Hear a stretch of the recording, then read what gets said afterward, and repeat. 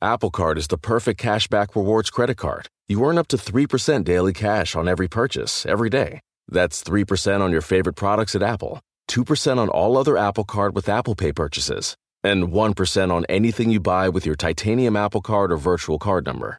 Visit apple.co/card calculator to see how much you can earn. Apple Card issued by Goldman Sachs Bank USA, Salt Lake City branch. Subject to credit approval. Terms apply.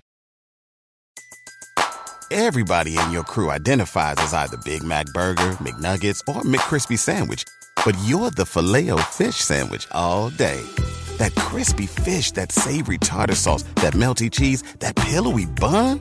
Yeah, you get it. Every time. And if you love the Filet-O-Fish, right now you can catch two of the classics you love for just $6. Limited time only. Price and participation may vary. Cannot be combined with any other offer. Single item at regular price. Ba-da-ba-ba-ba. And now, it's time for Inside Conan, an important Hollywood podcast.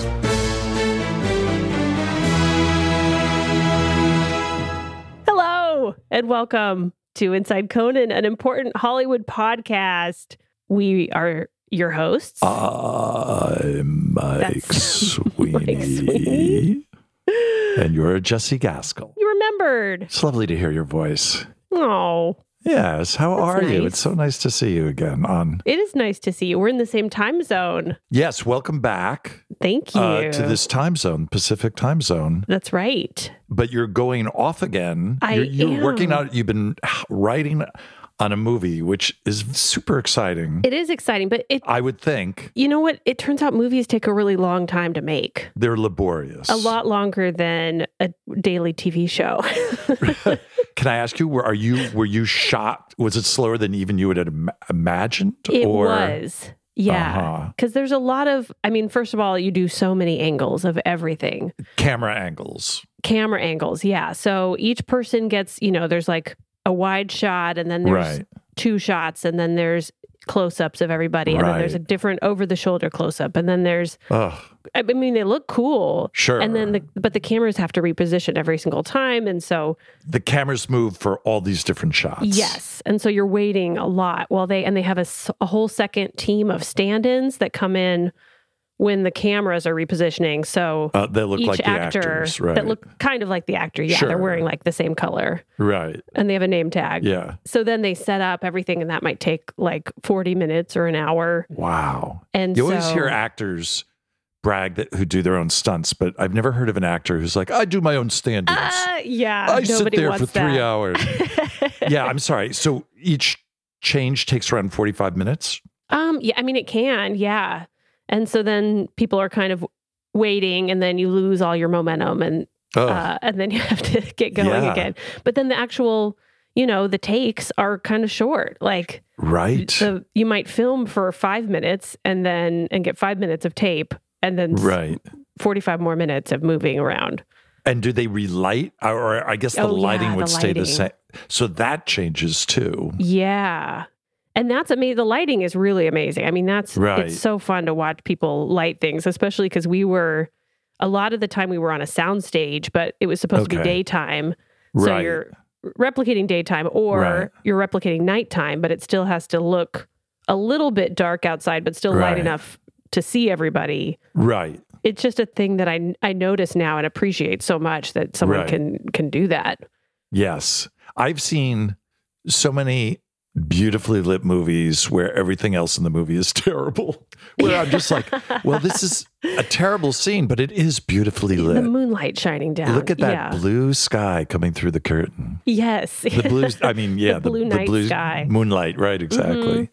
Yeah, that movie Moonlight was mostly just about the moonlight. That's why it was a hit. People flocked to the lighting. Wow. So they changed lenses too, right? Like, it's just so...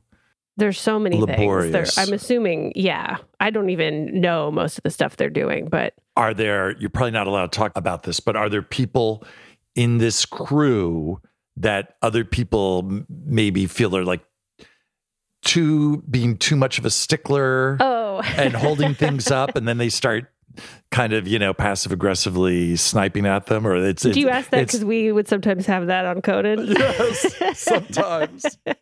Yeah, it felt like there would be, there's like, and there's always the people who, right. If it's a union job, like, right. it's like, you're not allowed to touch the chair. Only I can touch the chair, Right. But it's really, so what's crazy, I mean, because they film it so out of order.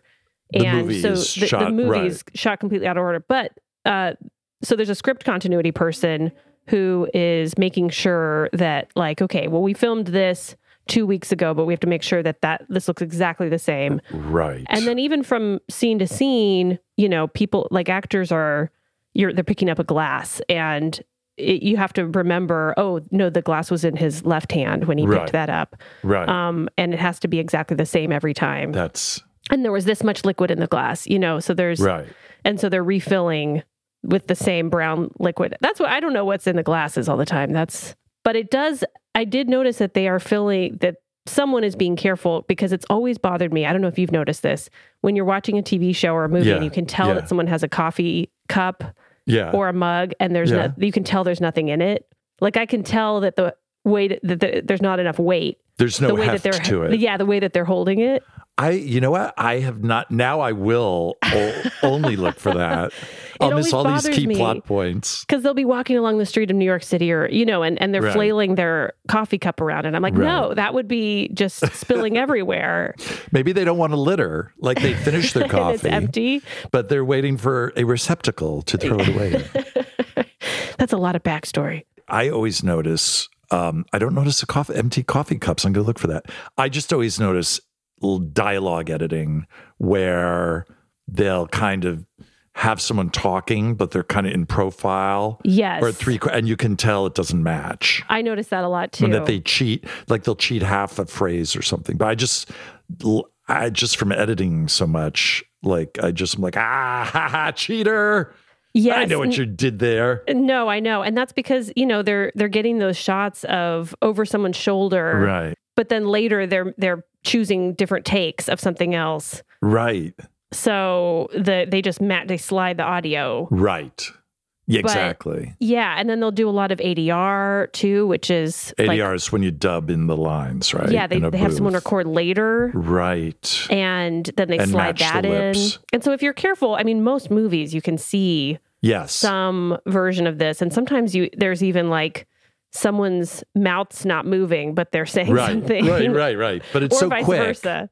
The scene moves on so quickly, you don't have time to really. Yeah. They're just like, fuck you. But usually it's when it's like from a wider shot, or they're behind, and you hear and the ADR line will be like an important plot point. Okay, this means they probably cut out a longer scene to save time, and they just squeezed it all in one line. Right. It's fun to talk about your movies, and you were giving hints about where you were. Well, yeah. So I was giving hints about where I was, but then now I'm going somewhere else. So I feel like I'm going to continue the game. Okay. Because next week I'll be somewhere else. On the same movie. But they're moving now to a different location. Yes. And a different time zone. Yeah. They're just, I think, trying to screw up our podcast. That's right. That's the only reason they wrote a script, hired the crew, and are shooting the movie to screw with us. I respect that. That's exciting. So we'll start. So I won't reveal yet where I was, because there's more to the game. But a lot of you have written in, and people are guessing correctly. Right. And you know what? I should do it too. I'm going to give hints about where I am. I'm near an Albertsons grocery store that they're always out of LaCroix pamplemousse. That's the first. That probably does give a lot of information. It does. Because it tells you that there's heavy LaCroix usage. Aisle 11, right. But people don't like the more exotic flavors. Right. They're more classic. Oh, I thought pamplemousse was exotic, because I've never heard that word before. What? Oh, no. Pamplemousse is like the original one, I think. It's the grapefruit one. Why don't they just say grapefruit? Because it's French. But it's an American brand. I know. It would be La Croix. Exactly. La Croix. Yeah. Okay. I know, but they're appealing to people with European sensibilities.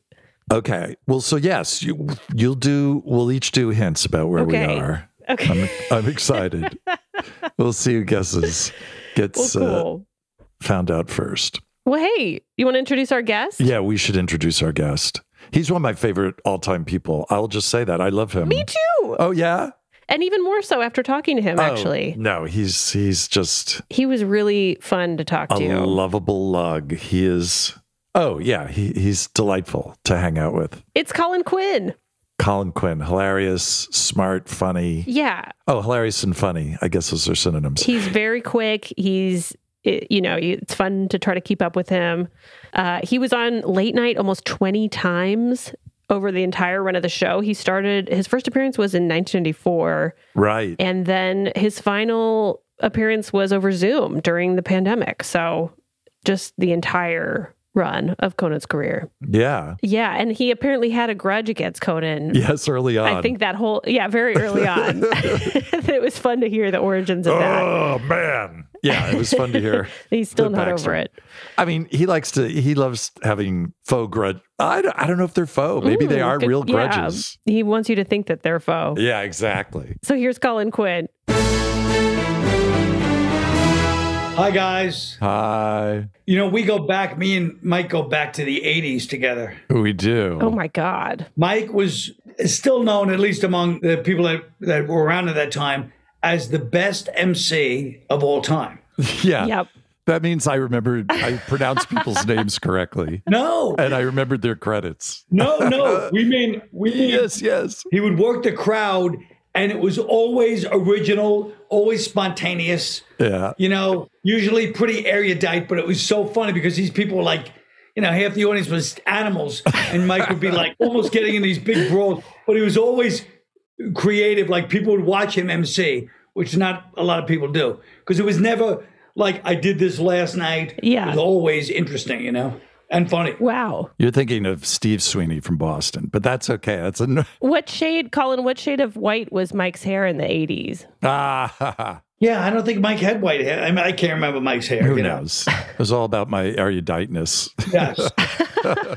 Well, we did know each other back in the 80s, and I think I saw kind of the first glimmer of you doing a one-man show. That's right. We were visiting a comedian, Mark Rader, out in Long Island. Do you remember this? Of course I do, on the diving board. Yes! And he's such a great guy, a wonderfully funny, talented comic. We were hanging out in his pool in the backyard, and you got up.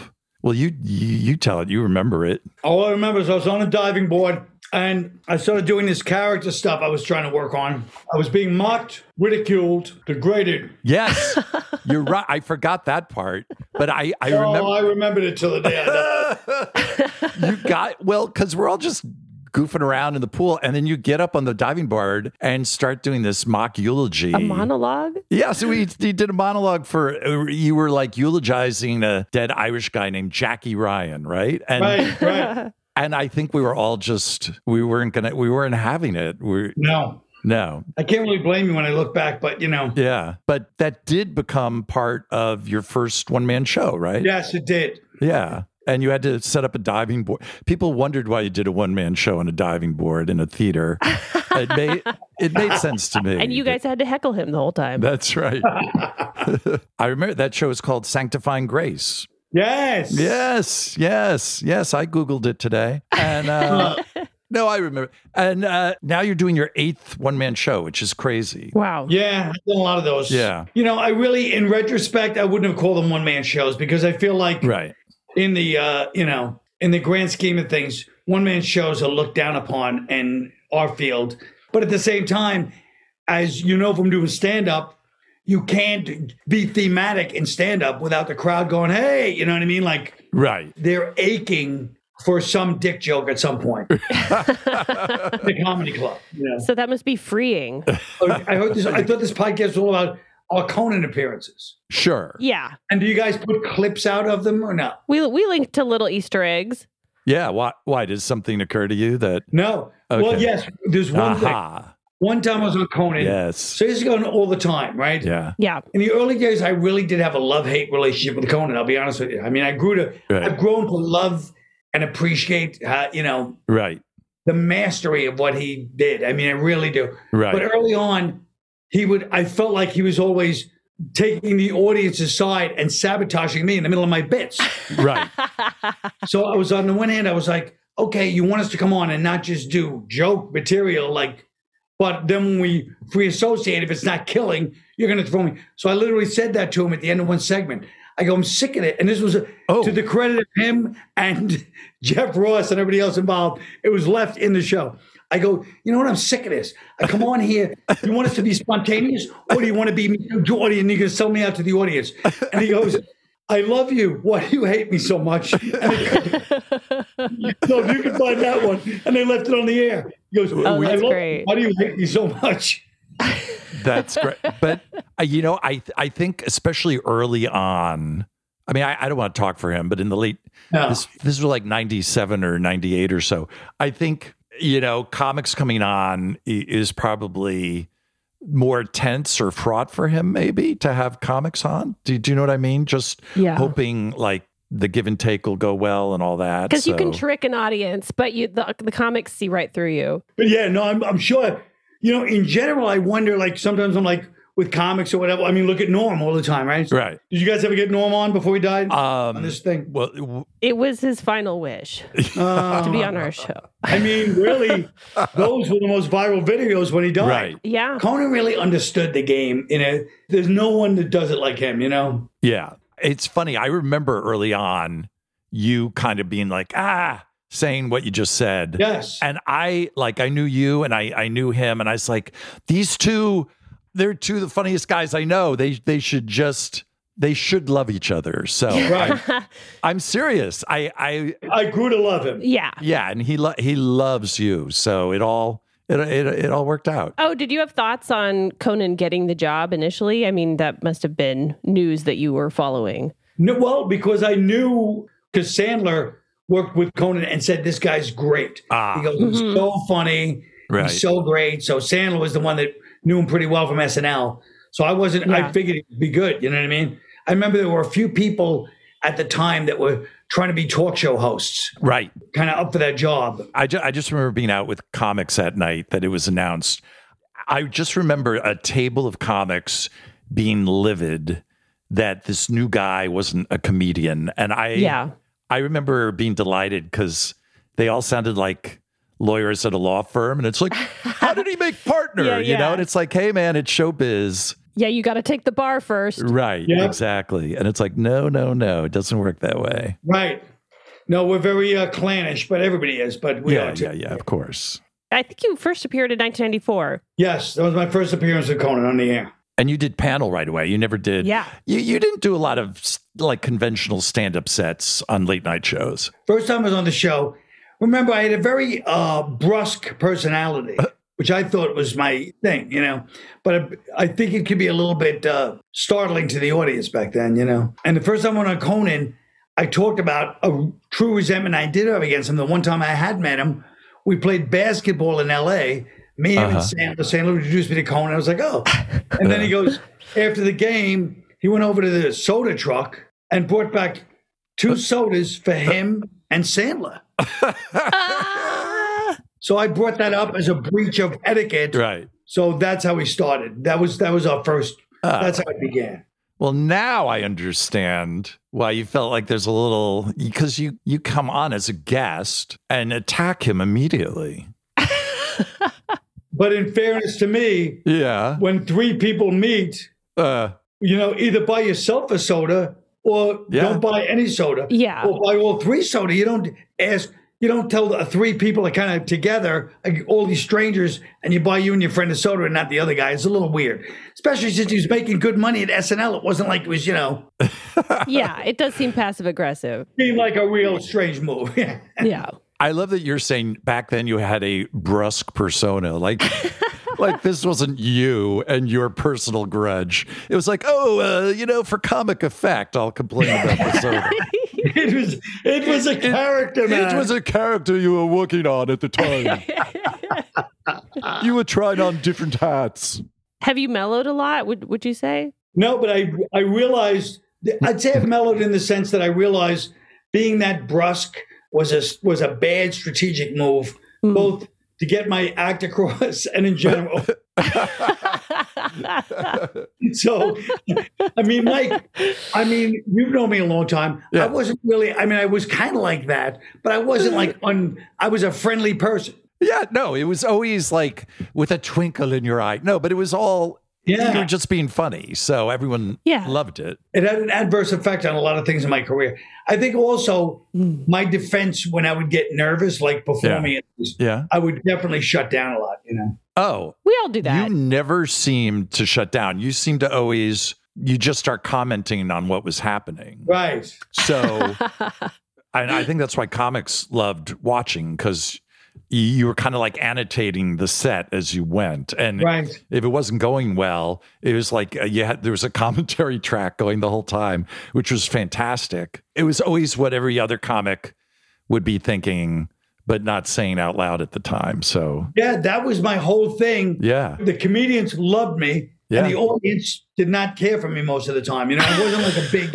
act. No, the audiences really liked you. I almost thought you enjoyed it. You didn't kind of like it when you were having a hard time? Like, don't you think that kind of almost fed your, like, okay, here goes the running commentary, which is the part everyone likes anyway? No, because the audience didn't like that part. Only the comedians liked it. Yeah. And I couldn't figure out, you don't understand. I went up every night. I don't. Intending to kill with the audience. Right. I wasn't trying to work for the comedians, but I only worked for the comedians. Right. But those are the important people anyway. It is. Yes, in the long run, I'm glad that I have the respect of my peers, of course. Yeah. But at the time, my intention was to kill with that audience. Yeah. Right. But even having 6 comics in the back laughing, that's enough to like, okay, I'm going to just play to the, like, it's better than nothing. The worst Something's working. Yeah. When you're bombing and the comics are staring at you. Yeah, that's true. Oh boy. So you were mostly coming on, I think exclusively coming on Conan to do couch appearances. How much were those written in advance? What were you doing to prepare for those? I would write material. Yeah. So sometimes I go on and do material and it would do well. But somewhere during the thing, we would always get into like this little bickering debate, me and Conan. Yeah. And then it would just go off the rails almost every time. So at some point, you must have thought, well, that this is our thing now. So I'll write, I could write a few things, and then now I know it's going to go somewhere. I never thought about it that way.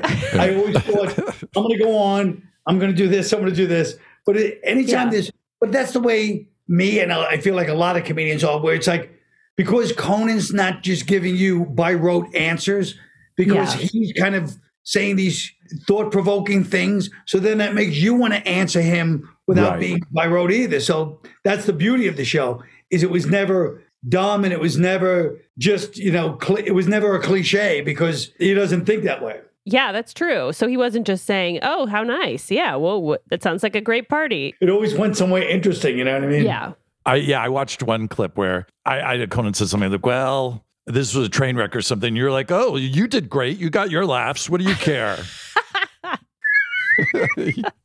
But you two were like Irish cousins kind of competing at a party or something. It was pretty funny. You just locked right into that, which, it's kind of compelling to watch. And you can tell a lot of it's ad-libbed. Yeah. Yeah. But that's the beauty of the show. Yeah. Who wants to be on another show where there's no room for that? What's the point of watching these shows if you can't have some kind of fun and people are free associated, Yeah, well, and at a certain point in your career, that must feel nice to have that challenge, at least, of, okay, I don't know what's coming next, so I'm going to have to stay on my toes. I can't just phone this in. Absolutely. That's why those Norm things are so popular, is because he'd go on there and just be like, whatever Conan asks me, be like, it reminds me of this, and he'd just go into his own thing. Yeah. Oh, somebody brought up, I think Frank Smiley, who I assume you worked with, the segment producer. Yeah. And Frank's great. But I think Frank said that Norm said, one of the clips that has been really popular is Norm telling that long shaggy dog moth joke story.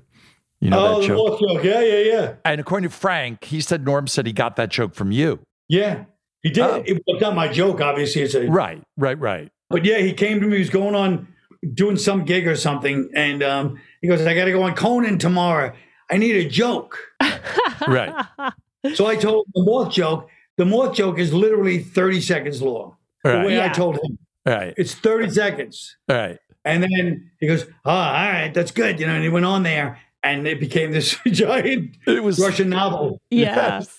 That's what else is great about Conan is that he knew to say it's a Russian novel. Right. Yeah. Instead of be like, what? Stop. Right. You know what I mean? Like, this isn't how the joke goes. Yeah. Right. Yeah. And it was great. And he made it into this whole thing. But yeah, I told him that joke. But it wasn't it was a joke. Well, Conan always said he loved when comedians were on and also comedians who had material because, I mean, obviously for him, it's like, okay, I don't have to work real hard. Right. Mm-hmm. And also, I think he just appreciated people actually doing some preparation before they, because he said some people would come on and people with comedy background with zero prep and, it would be really hard. Yeah. It'd be a slog. And, I think he'd be shocked that some people thought you could just show up and hey, we're two funny guys. It's going to be great, without even giving it any thought beforehand. The worst. That's what's great in stand-up comedy and on shows like that is the live audience is great because they put you right in your place. If you think you're going to be this funny, we're just too funny, the audience is not going to laugh. I love seeing it because you can tell people don't do the work and they think I'm funny. It's like, there's the audience. They want to laugh. They came to this taping. They sat waiting for this moment. Right. Bring it, Yeah. Colin, you're one of the only hosts that also guests. And I've always wondered what is that like to be, because Conan will go on other talk shows and stuff too. And that's just such a different, you have to, I think, tell yourself, okay, this is someone else's show. And I do kind of have to go along with what they're doing here. Yeah, but I mean, my show, that doesn't count because those idiots didn't think it was my show anyway. They would just come on and just shut. I'd literally be going like, wait, and be yelling trying to get my point. We're talking about tough crowd? Yeah. So you never got to feel like you were in charge on your own show? No, I was not in charge. Okay. I was not in charge. That became a thing after a while, don't you think? Just like... Wasn't a plan, but yeah. Yeah. Well, when Patrice in particular, I mean, all of them, but Patrice in particular was just somebody that I defy anyone to be in charge when he's on the show. When you're in a conversational setting, I defy anybody to be in charge of the conversation. With Patrice O'Neill around? Yeah, ever. Yeah. I'd like to see it happen. Yeah. He was on Letterman one time, and in 3 minutes, it was his show, not Letterman. Right. He is a wild presence. And loud and interesting and compelling. So it was like everything he said was kind of like, all right. Like sometimes he'd be talking, I'm going to shut him up. And then I say, I just want to see where he's going with this. Because I just want to see if he can pull this off. Yeah. Right. Well, I'd shut up and, it pissed off a lot of other guests because I would just indulge him, But I couldn't help. Yeah. Well, I didn't know. I mean, I apologize. I didn't realize that you had a version of your show on NBC initially. 3 episodes. 3 episodes. But that was really that was controlled. Then I was the host of those 3. Those 3. Those were the good times. But the 200 on Comedy Central, I was that. Yeah. But those 3, I was the host. They had to wait for me to speak. It was great. Well, 3, that's insane. How do you only get to do 3 episodes? Because I also was reading, it was like critics liked it. It was well reviewed. It was already going to be trouble. It was going to be trouble. That's how it was with me. I don't know. It's just how I am. Did you tell him that going into it? I got to warn you, it's going to be 3 and out. I had the best of intentions, but doesn't everybody? Yeah. Well, I'm glad you didn't let it get into your head then, and you immediately had another show happening. So it wasn't like... Yes. I just heard something literally the last couple of days that I don't remember, that you were offered The Tonight Show with Johnny Carson and you... Well, Mike, you knew me back then. I did. I was, I wouldn't say narcissistic personality disorder, but I would say that whatever the thing right below that is. And so like when they offered me The Tonight Show, I was like, I don't want to do the Tonight Show. That's corny. Like when he said Johnny would love you, he goes, just cut the cursing out. I go, Jim, don't tell me how to do it. I'll do it my way. I may curse. Right. Mm-hmm. No, you can't curse. And I go, all right, then I'm not interested, Right. I want to be organic, And he's laughing at me, like laughing in my face. I go, what's this kid? He doesn't understand. Because remember, it's the late 80s. Right. So I was like, I just felt like the Tonight Show is not. Right. I'm not waiting to be waved over to the couch like it's fucking 1950. You knew late night was going to be dying in 40 years anyway. I just thought it was so corny to be like, oh, I hope he invites me over. It's like, break. I mean, I love Johnny Carson, but I'm saying, I didn't idolize him. I idolized like Richard Pryor and George Carlin, right? Who both were on the show, not cursing, of course. But I didn't feel like, oh, the Tonight Show. I never even felt that way about Letterman. Like, oh, my goal is to do a Letterman. Right. It just made me sick. The whole idea, like, hey, I got to get my 5 minutes together. It's like, get out of here. That's not what. You know what I mean? It just bugs me. To this day, it bugs me when people go, hey, I'm getting my set. I'm like, stop. Just don't work on it 50 times. Just do it. You know what I mean? Well, it loses the flavor, Right. A lot of comics would be like, yeah, I'm doing this now, but it's all about my sitcom. And you'd be like, what are you talking about? Yeah. Oh, like they've got a whole map laid out. Yes, a whole map. It's a map that you would have if you went into accounting or banking. Yes, exactly. But there's supposed to be moments of. So I was saying at the beginning of this whole thing, when Mike started doing the cellar, the strip, anywhere he emceed, comedians would be watching because the joy is somebody trying to live in a moment and have a moment that's funny, that's real, Yeah. That was what it was about. And can't help his career in any way. I think comics really. What? It was a stepping stone to this podcast. Yeah, that's right. Talk about a 40-year plan.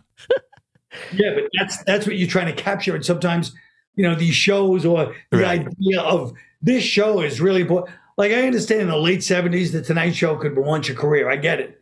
But this is 1988 or 89. Right. So it was like, fine, but I'm not looking to be like, hey, and then you got me and I got seen by CBS for, Right. Yeah. Wait, so Macaulay just laughed at you? He just laughed at you? He goes, I'm offering, it's so funny. He goes, okay, you're turning down Johnny Carson. I go, well, if that's what it comes to, Jim, I like you. I'm sitting there acting. Jim, it's not you, it's John. That was my problem in show business, by the way. One of my problems is I always feel like I'm equal to everybody. So I think I'm equal to Johnny Carson. I remember, big producers and stuff, and I'd be like, listen, we'll do it my way, though, but you got to, they're like, no, you just walked into our place. We have millions of dollars. You don't fucking talk to us. We're doing you a favor. And I just never realized that.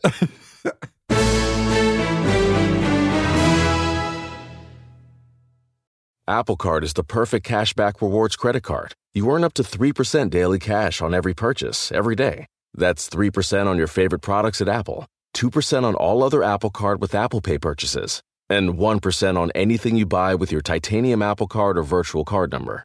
Visit apple.co/card calculator to see how much you can earn. Apple Card issued by Goldman Sachs Bank USA, Salt Lake City branch. Subject to credit approval. Terms apply. Price drop? Time to shop. Get to a Nordstrom Rack store today for first dibs on new markdowns. Now score even more, up to 70% off brands everyone loves at Nordstrom Rack. Denim, dresses, sneakers, tops, and more. Plus, get genius deals on jackets, sweaters, and boots for the whole family.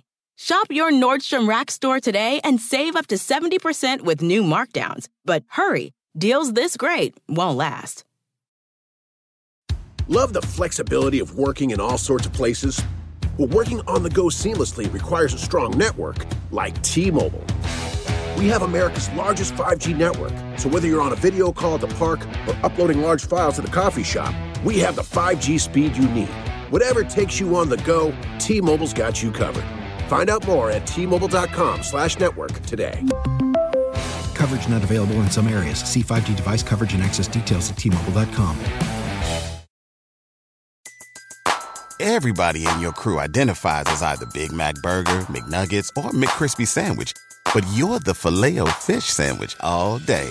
That crispy fish, that savory tartar sauce, that melty cheese, that pillowy bun. Yeah, you get it. Every time. And if you love the Filet-O-Fish, right now you can catch two of the classics you love for just $6. Limited time only. Price and participation may vary. Cannot be combined with any other offer. Single item at regular price. Ba-da-ba-ba-ba.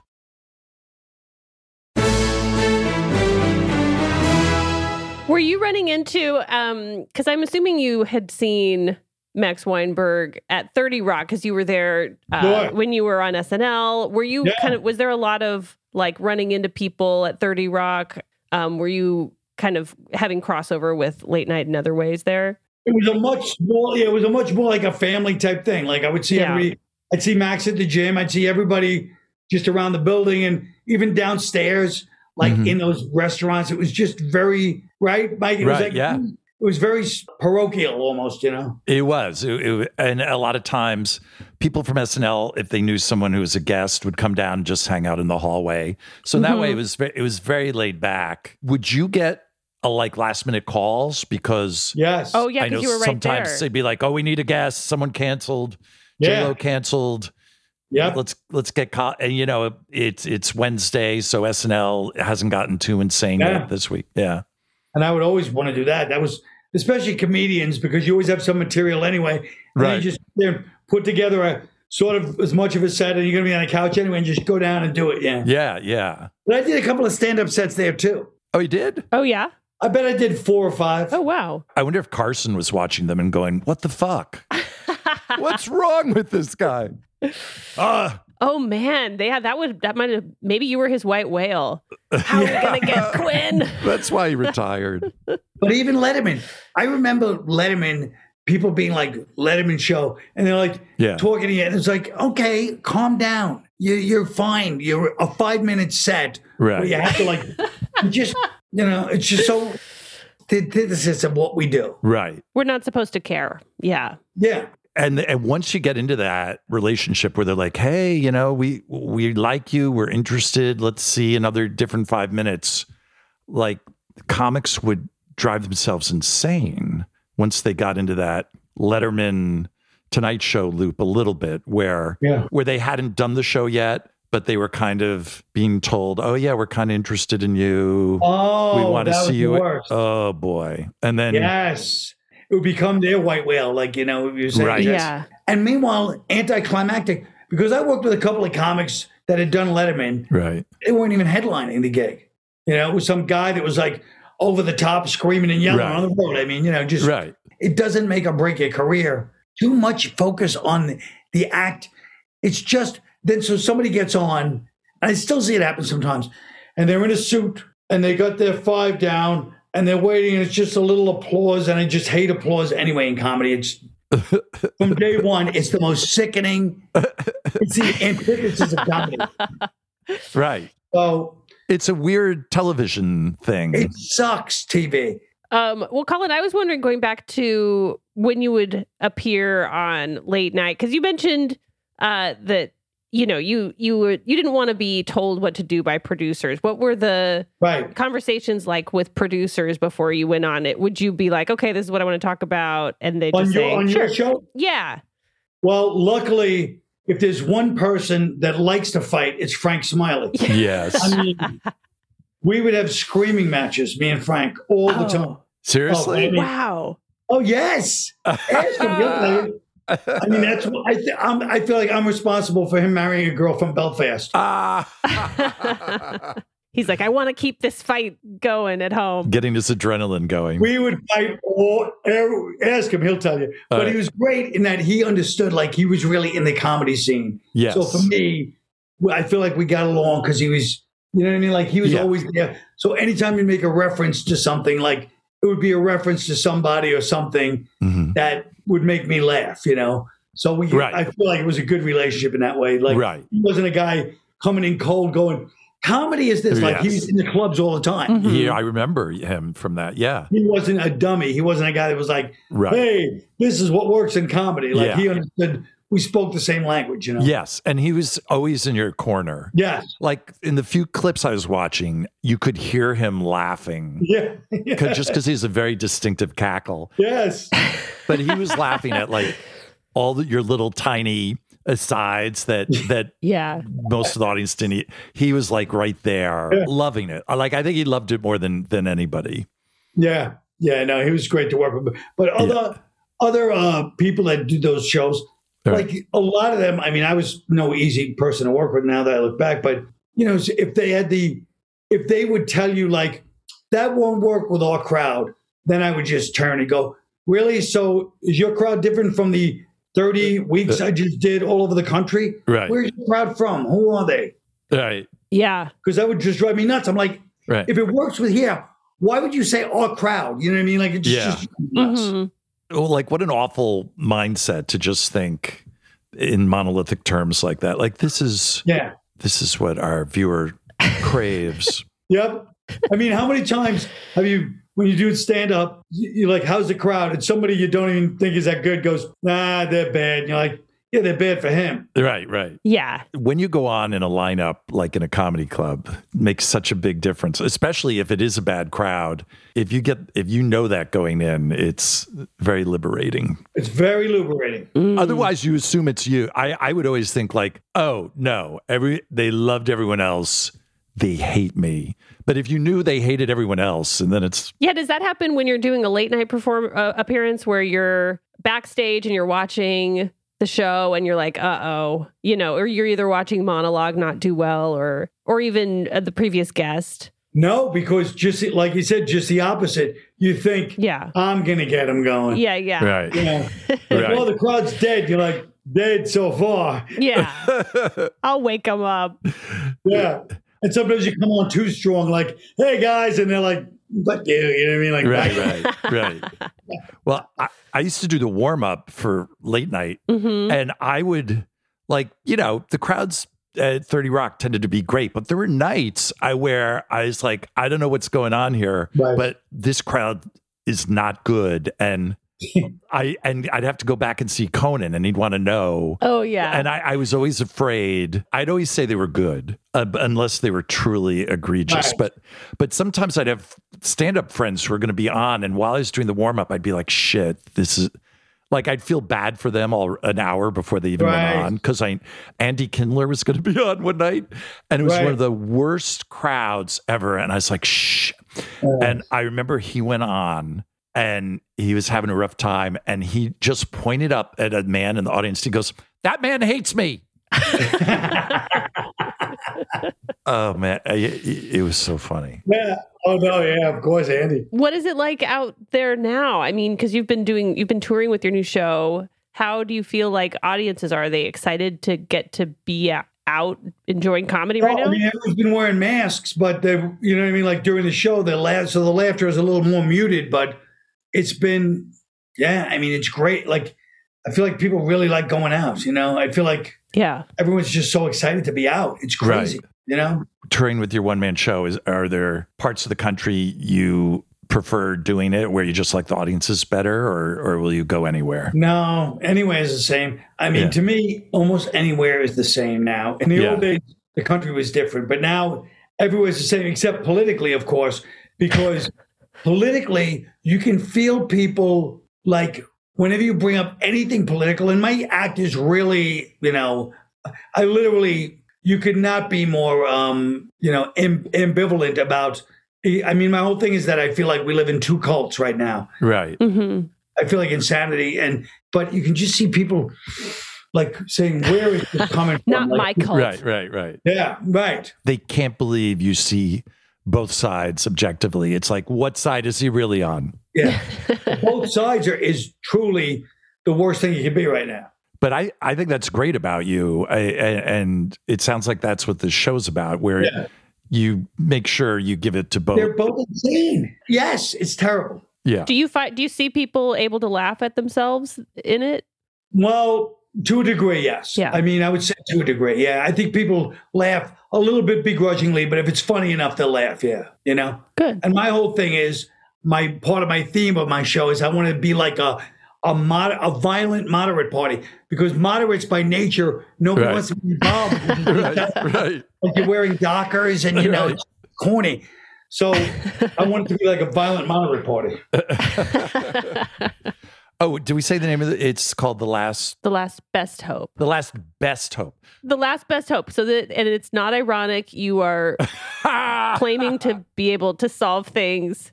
Yes. It's a new persona he's trying out. It's all his latest persona. I'm not ironic. I'm sardonic.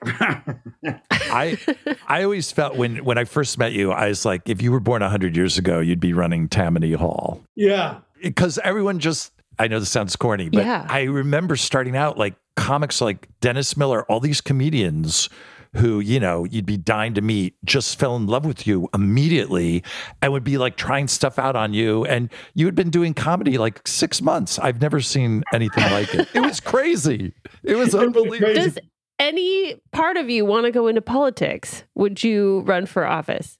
No, but Mike is right. I was nicknamed the mayor many different times in my life. Really, Mike Shoemaker from SNL, he used to call me the mayor because I walk around. And I think I would have been perfect as a benign, corrupt New York. Right.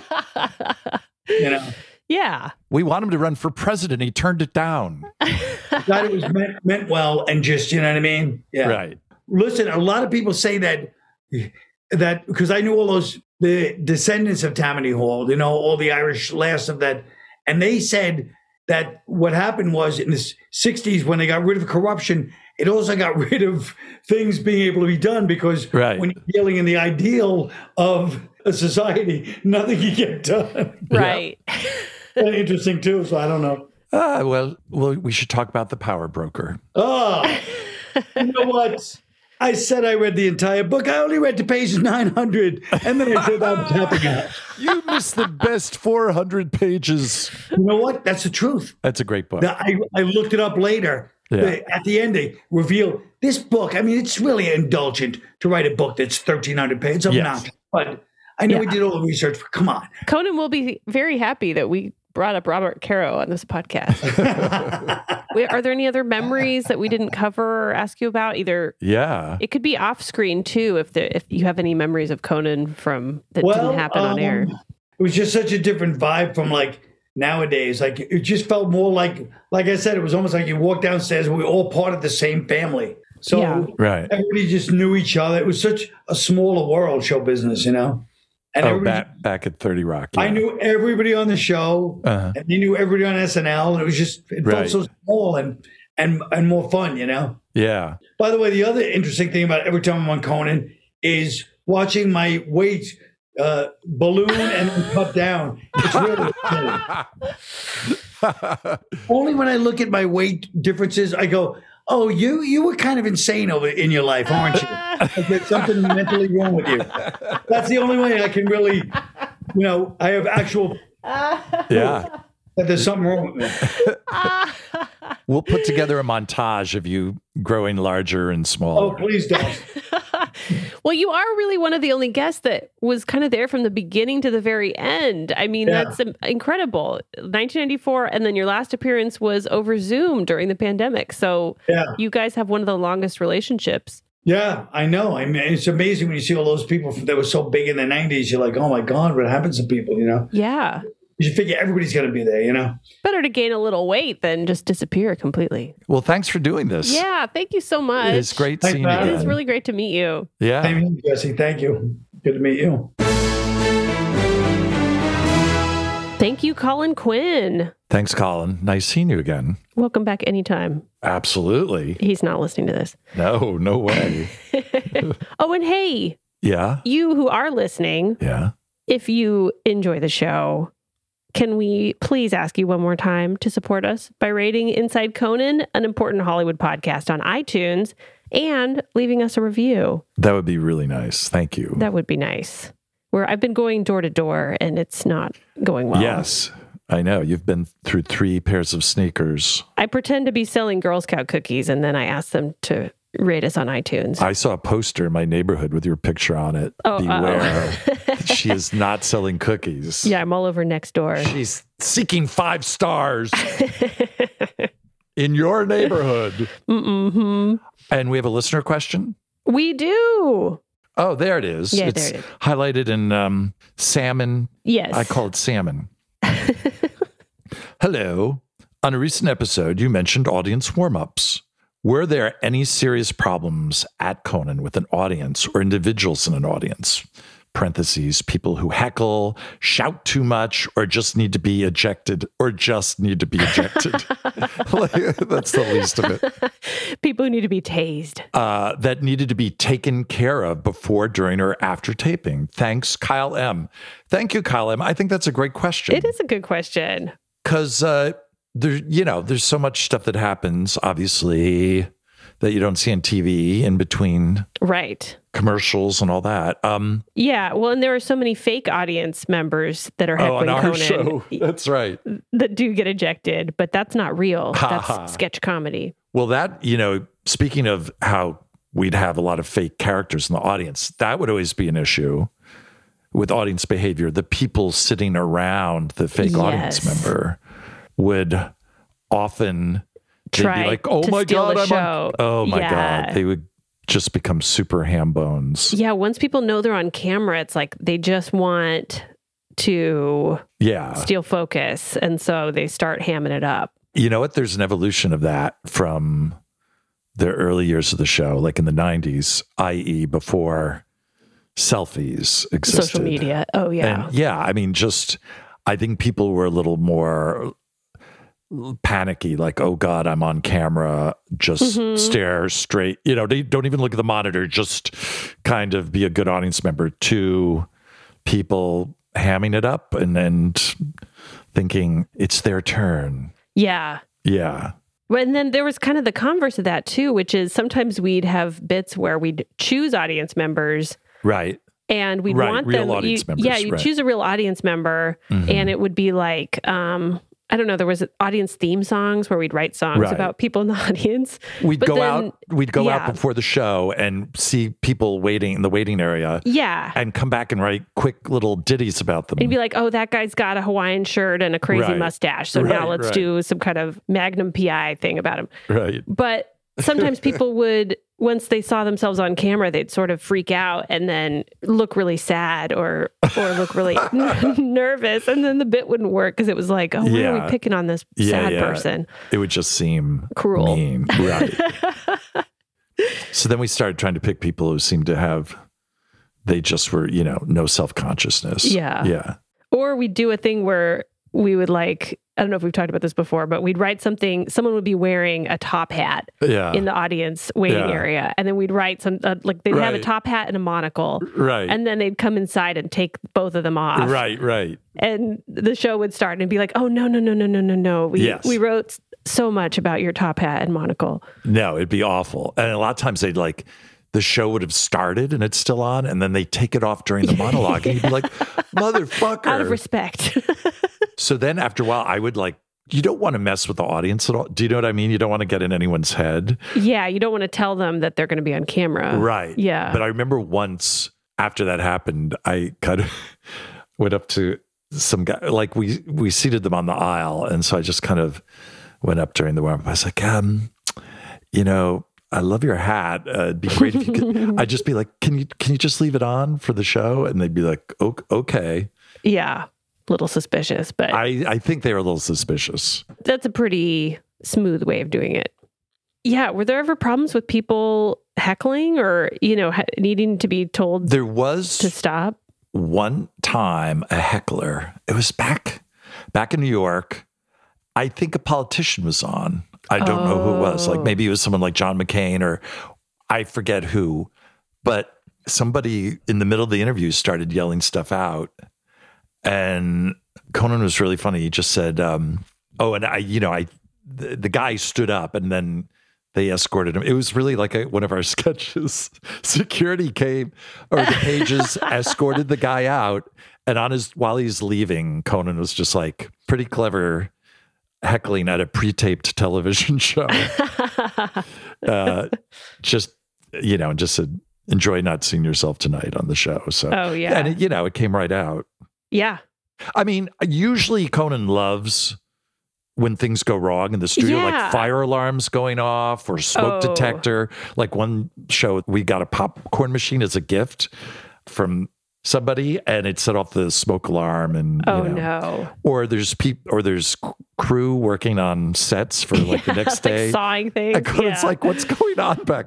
But I think this one, I don't know, is closer to the early days of the show. And I think the consensus was just like, oh, let's just take it out. Let's take it out. Yeah. Yeah. Well, yeah, because he would, I mean, even at the very top of the show, especially towards the end, there was like a long period of, people wooing, and then he would kind of point out certain woos or isolate people or respond to hecklers. Yeah. I mean, that's a slippery slope. If you encourage certain behavior in an audience and then people are watching the show, they think, oh, they want me to do that. Do you know? Yeah. You know what the other weird thing is? The evolution of the standing ovation. Like, I know. No one, like in the 90s, no one stood. I mean, in like 2018 and 19, it was happening every night, and it was getting longer and longer. Right. And then if the audience didn't stand, it was like, oh God, the world, they could be as loud as possible, but if they didn't all stand up, it was just like, oh my God, it's over. Yeah. It's over. Well, I was wondering psychologically, what does that do to a person to have a standing ovation for you every single night, and people a standing ovation that then ends in people chanting your name like a dictator. And then you go home and everyone's like, oh, it's you. Yeah. Oh, they stand up to leave the room. Right. Exactly. But, I know and also a standing ovation before you did anything. Yeah. Like just for existing. Yeah. I know. Yeah. Well, we're still learning about the lasting effects of that. That's right. It's one of those 40-year experiments. Yeah. That's a great question though. Yes. Thank you, Kyle. I do think that the audience was such an integral part of the show. Cause for me, once we, when we had to start filming remotely during the pandemic, right. It really changed the show. And even when Conan and Andy went to Largo Theater, which was a fun advance from them being just at home over Zoom, but there was no audience. And so there was kind of this just vacuum of space because Conan had to literally he had 4 people to try to make laugh. Yeah. And that was, I think, his barometer. Like you need some, but you do need some sort of barometer. You need some other, it's hard to just literally do it in a vacuum, but that's, because it's one thing if the audience isn't laughing, then you can at least comment on the fact that they're not laughing. Right. But if there's no audience there to not laugh, did you make a joke? Right. Well, what do you think about like the future of comedy on TV? Because there's so much less audience-driven comedy now, like sitcoms with audiences. It's become a single camera. Is kind of the way to go now, and that I think that's what's in people's minds. I've seen people comment, on our stuff where they're like, "Oh, they add laughs," and it's like, it's an audience that we record, and we don't. Yeah, we hate ourselves. We're not right. We're not there to juice anything. No, But my point, I think people have gotten out of the habit of just hearing laughter to the point where they assume it's not real, but I wonder if that's going to ever just kind of go away eventually. Yeah. What if it's just people doing the text, iMessage text responses, the haha. You can tap haha on the screen. that'll be the world of comedy. Oh no. All texting and GIFs. Anyway. Well, hey, thanks for that question, Kyle M. And we love all listener questions, even when we don't say them out loud. Sometimes they're just things that we've already addressed. But you can still ask any questions to us, any and all. Email us at insideconanpod@gmail.com or call us 323-209-5303. And it's just a voicemail. No one's going to answer. Don't worry.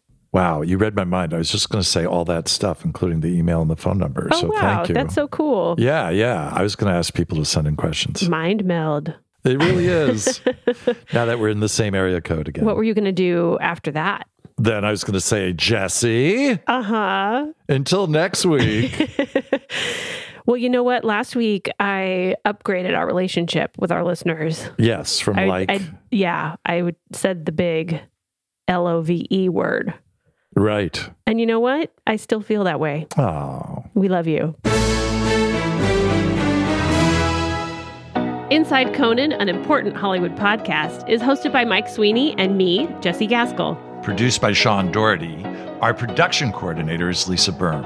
Executive produced by Joanna Solotaroff, Adam Sachs, and Jeff Ross at Team Coco. Engineered and mixed by Will Beckton. Our talent bookers are Gina Batista and Paula Davis. Thanks to Jimmy Vivino for our theme music and interstitials. You can rate and review the show on Apple Podcasts. And of course, please subscribe and tell a friend to listen to Inside Conan on Apple Podcasts, Spotify, Stitcher, Google Podcasts, or whatever platform you like best. It's the Conan Show. Put on your hat, it's the Conan Show. Try on some spats, you're gonna have a laugh. Give birth to a calf, it's Conan! This has been a Team Coco production. Everybody in your crew identifies as either Big Mac Burger, McNuggets, or McCrispy Sandwich. But you're the Filet-O-Fish Sandwich all day. That crispy fish, that savory tartar sauce, that melty cheese, that pillowy bun. Yeah, you get it. Every time. And if you love the Filet-O-Fish, right now you can catch two of the classics you love for just $6. Limited time only. Price and participation may vary. Cannot be combined with any other offer. Single item at regular price. Ba-da-ba-ba-ba.